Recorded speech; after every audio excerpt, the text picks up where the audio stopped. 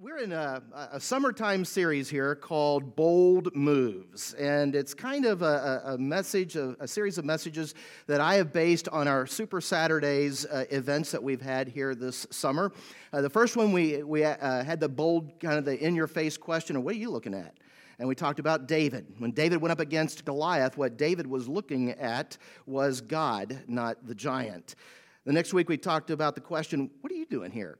And we talked about Samson and how Samson was put on this earth with a purpose by God to set his people free from oppression. And then last week's question, so what's your story? And we talked about Elijah's story. And Elijah had a very simple story. There is a God, I'm his servant, and the good that I do, he does through me.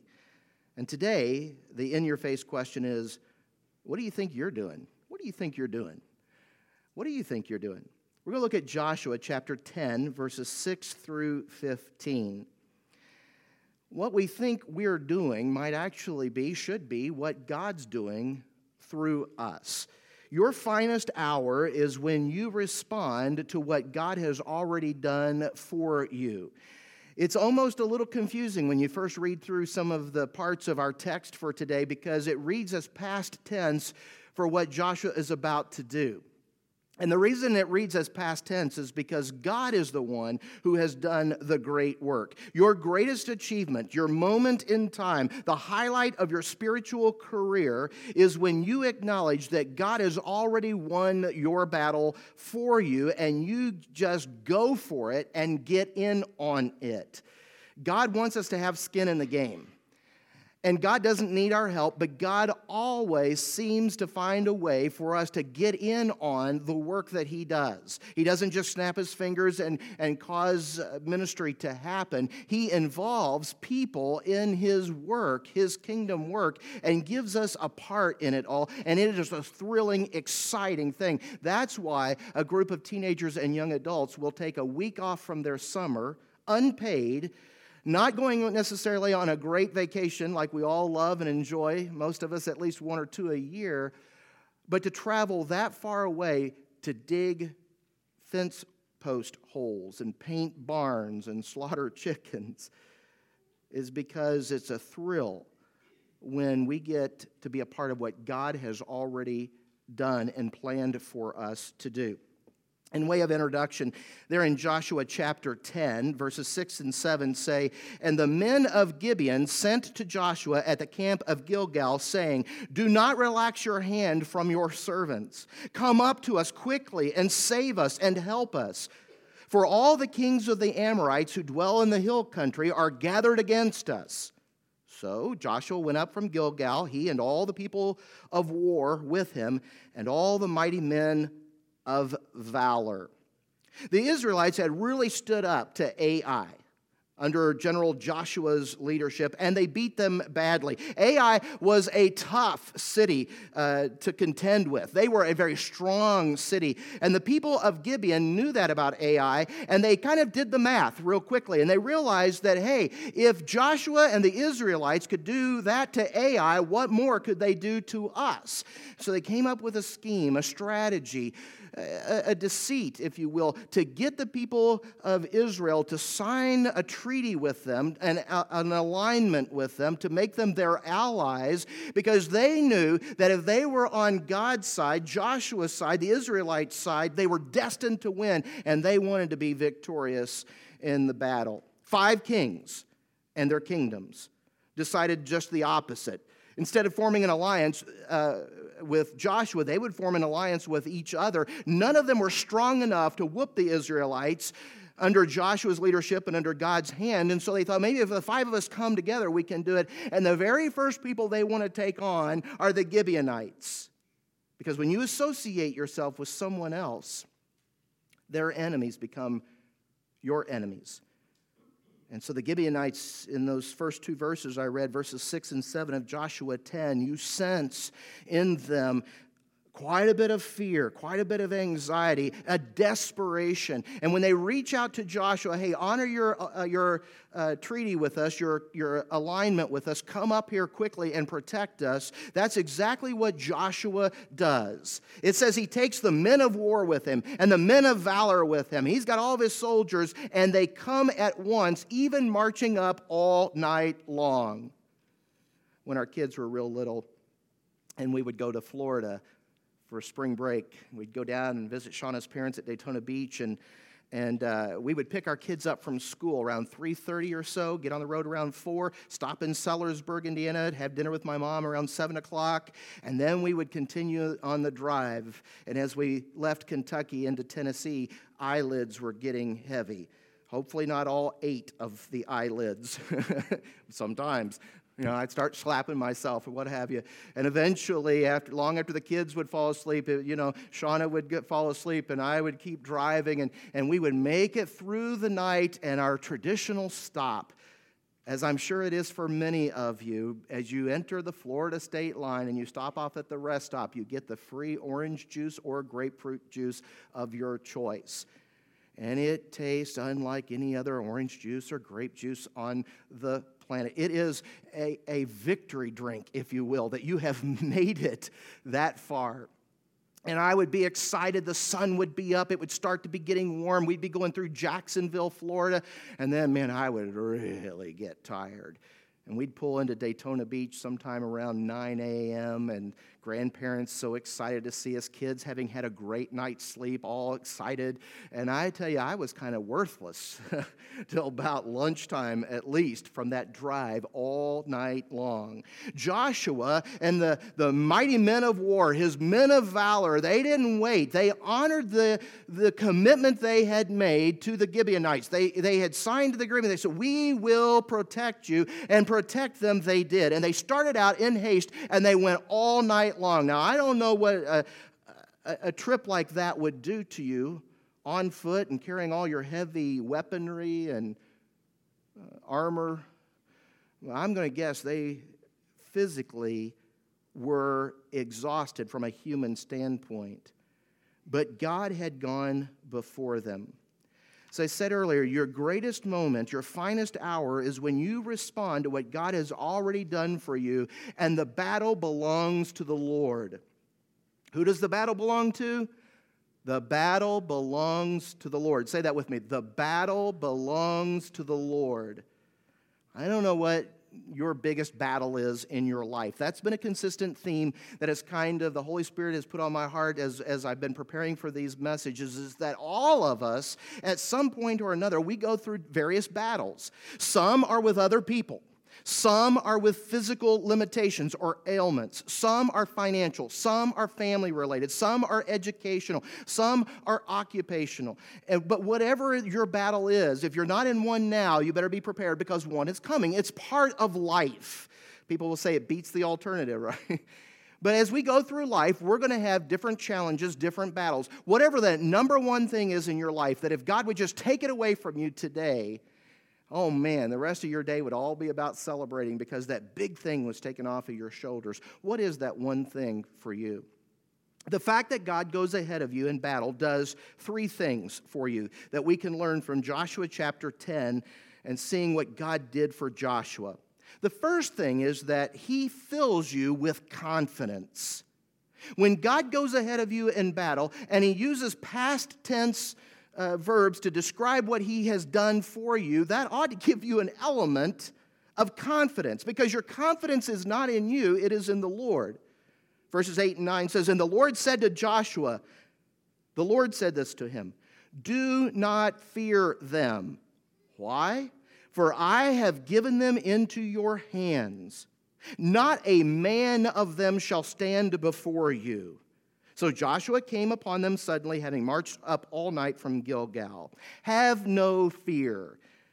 You remember that slogan there for a while? No fear?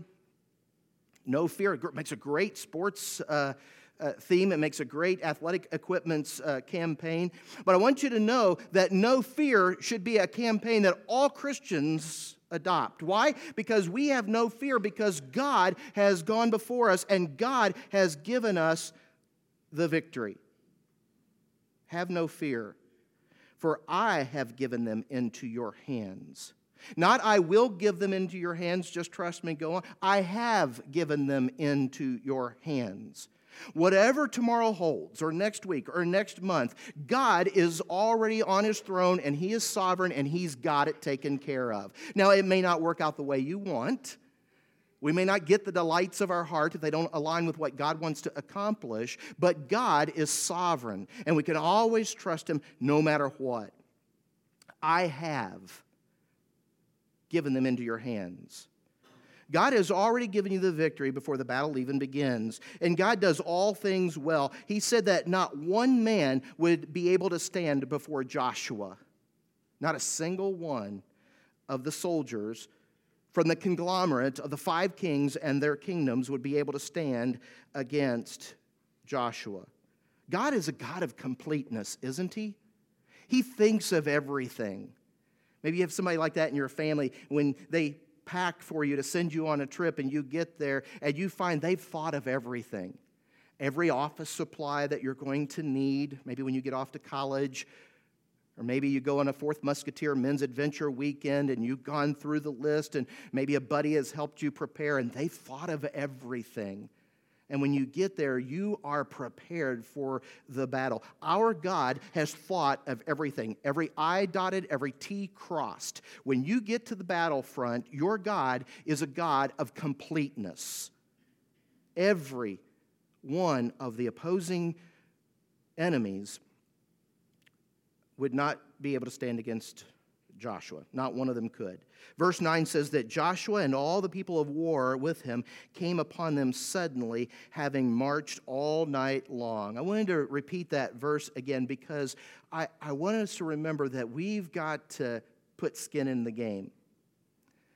I'm oftentimes mindful of the Israelites right before they entered the promised land. They had crossed the Jordan River, and the Jordan River is flowing, and it's at flood stage, and they've got to get across this thing, and they're not going to get across it on ferries or rafts or a dam. They're not going to fly over it or jump over it. No, God's going to stop up the river, right?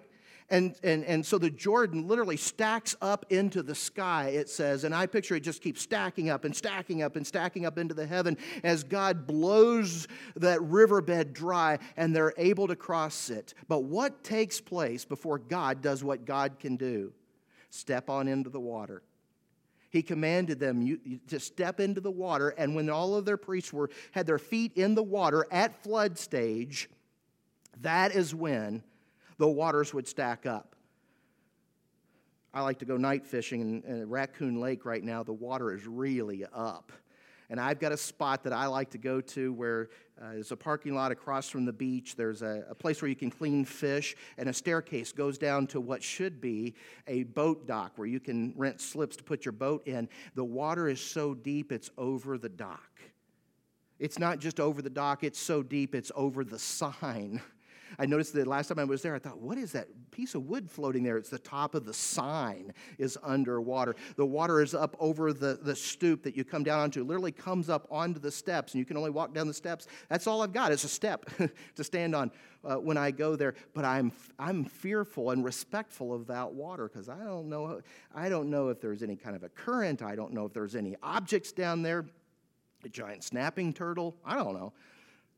But those Israelites had to have faith to step on in the water, didn't they?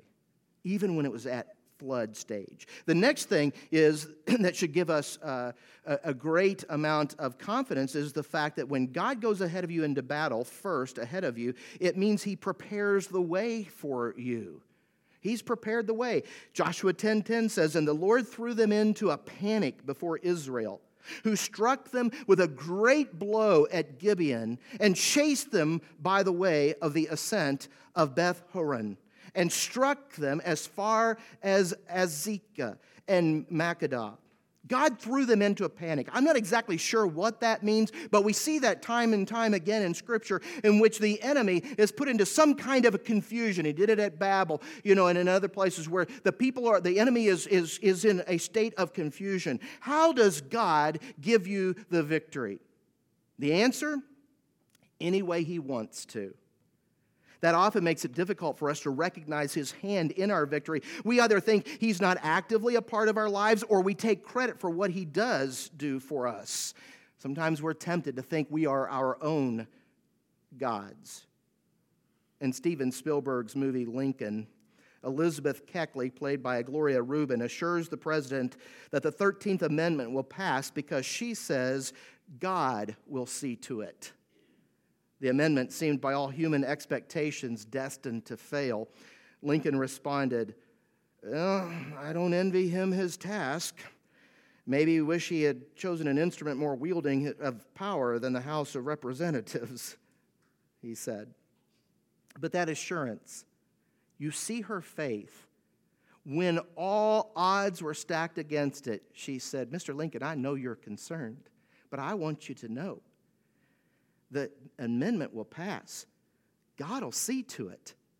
And the actor in that movie did such a great job portraying Elizabeth Keckley's faith. God will see to it. May we all have that kind of faith. Sometimes He works through nature. Sometimes He works through His own people to make a way. I once talked with a skeptic when I was in college, and he asked, well, why would a loving God allow innocent children in developing countries to starve to death? And they didn't do anything wrong. Unfortunately for me, I had just heard someone speak on this at the college, and they had mentioned that, at least in the late 1980s, there was enough food on the planet to feed every person on the planet 8 times over if we just share more, or if people in positions of political power in other countries would allow the aid to come into the country to feed the hungry people. God had already provided the food 8 times over. Now, I don't know if that's still true today, if that's true in 2019 or not, but it reminds me that we have to have skin in the game.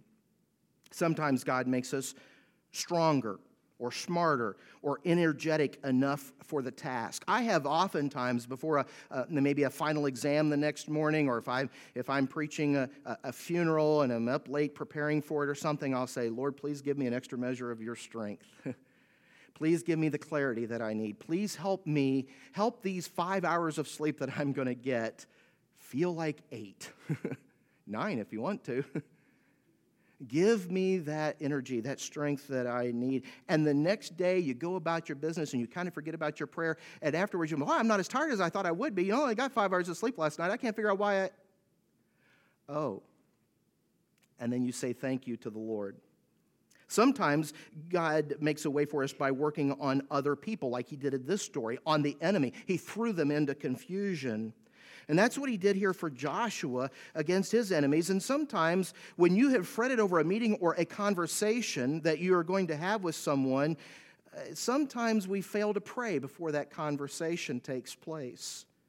My professor of evangelism in Bible college talked to our class once about the importance of prayer before entering into a spiritual conversation with someone. He said, I never leave my car in the driveway till I have prayed.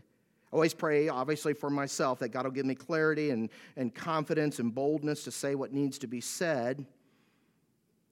But then he said, mostly, I pray for the person with whom I'm about to meet. I pray that they would be open and receptive to what we were going to talk about.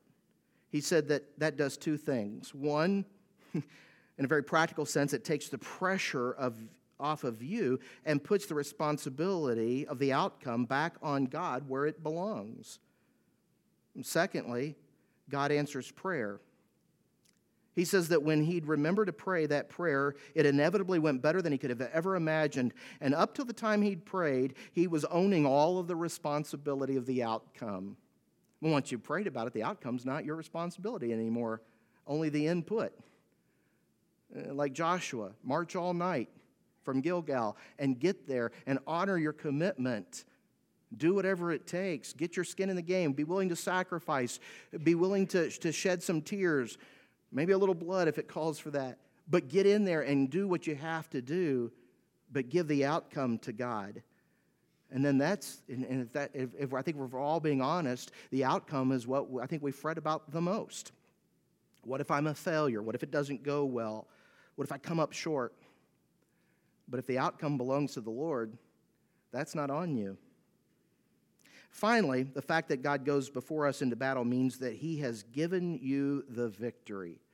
Look at verse 11 of Joshua 10. It says this, "And as they fled before Israel, while they were going down the ascent of Beth Horon, the Lord threw down large stones from heaven on them, as far as Azekah, and they died.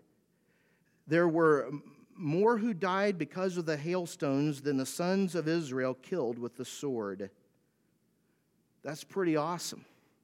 That God did more through nature than what was even done in all of the battle that they had ever fought with the sword against Ai. As impressive as that was, they did more as God went ahead of them and God gave them the victory. And it clearly gives credit to God for causing that. Now here's the conclusion of things. Joshua 10, 12 through 15 says this, "And at that time Joshua spoke to the Lord in the day when the Lord gave the Amorites over to the sons of Israel, and he said in the sight of Israel, 'Sun, stand still at Gibeon, and moon in the valley of Ajalon.' And the sun stood still, and the moon stopped, until the nation took vengeance on their enemies. Is it not written in the book of Jasher, the sun stopped in the midst of heaven and did not hurry to set for about a whole day. There has been no day like it before or since. When the Lord heeded the voice of a man, for the Lord fought for Israel, so Joshua returned and all of Israel with him to the camp of Gilgal." Now, that book of Jasher is one that is lost, that we have no copies of today and not sure about it. But in this Holy Spirit-inspired scripture that we have, this canonized scripture that we have, it refers back to it and says, was this not told would happen? Joshua literally asks the Lord to make the sun and the moon stand still, and they do. There's a little bit of a debate as to whether or not it was the sun standing still to give them more daylight to fight the battle, or was it to give them more shade from the moon that they might have the coolness of night. They had to have been exhausted, like I said before, and perhaps God's extra strength that he was giving them wasn't just like caffeine in the blood system, so to speak, but maybe it was more of giving them the shade from the sun so that they are not so beat down that they can get through it and they can do what they need to do. And that prayer was answered. So many miracles that are performed in the Bible are performed within nature. After all, God created the nature. He's in control of it. He either speeds it up, slows it down, stops it, or multiplies it. You look back over miracle after miracle in the Bible, and you will see him using nature in some way or another. And here the sun and the moon stand still, and hailstones fall from the sky. And God is sovereign. Your greatest moment, your finest moment is when you realize and you respond to what God has already done for you. That number one battle that I asked you to think about earlier, whatever that is, maybe that's just between you and God. Maybe you want to have a conversation with family later on. Maybe you want to write out a prayer in your prayer journal about it. Whatever that number one thing is, when you recognize that God has already gone before you, that he's already given you the victory, that he's taken care of it, you're going to feel an incredible, immense relief of stress. Because the battle doesn't belong to you. The battle belongs to the Lord. I mentioned last Sunday that our family had a wonderful week off, 4th of July week, at Pokagon State Park up near Fort Wayne, and we did some hiking. I went out hiking on my own one day and did this challenge. Mentions the antipode of heaven, this big challenge. It's 8 miles if you don't get lost, 10 if you do.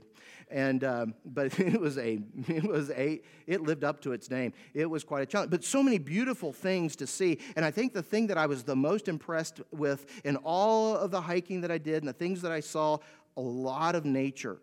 I actually came across 3 sets of deer.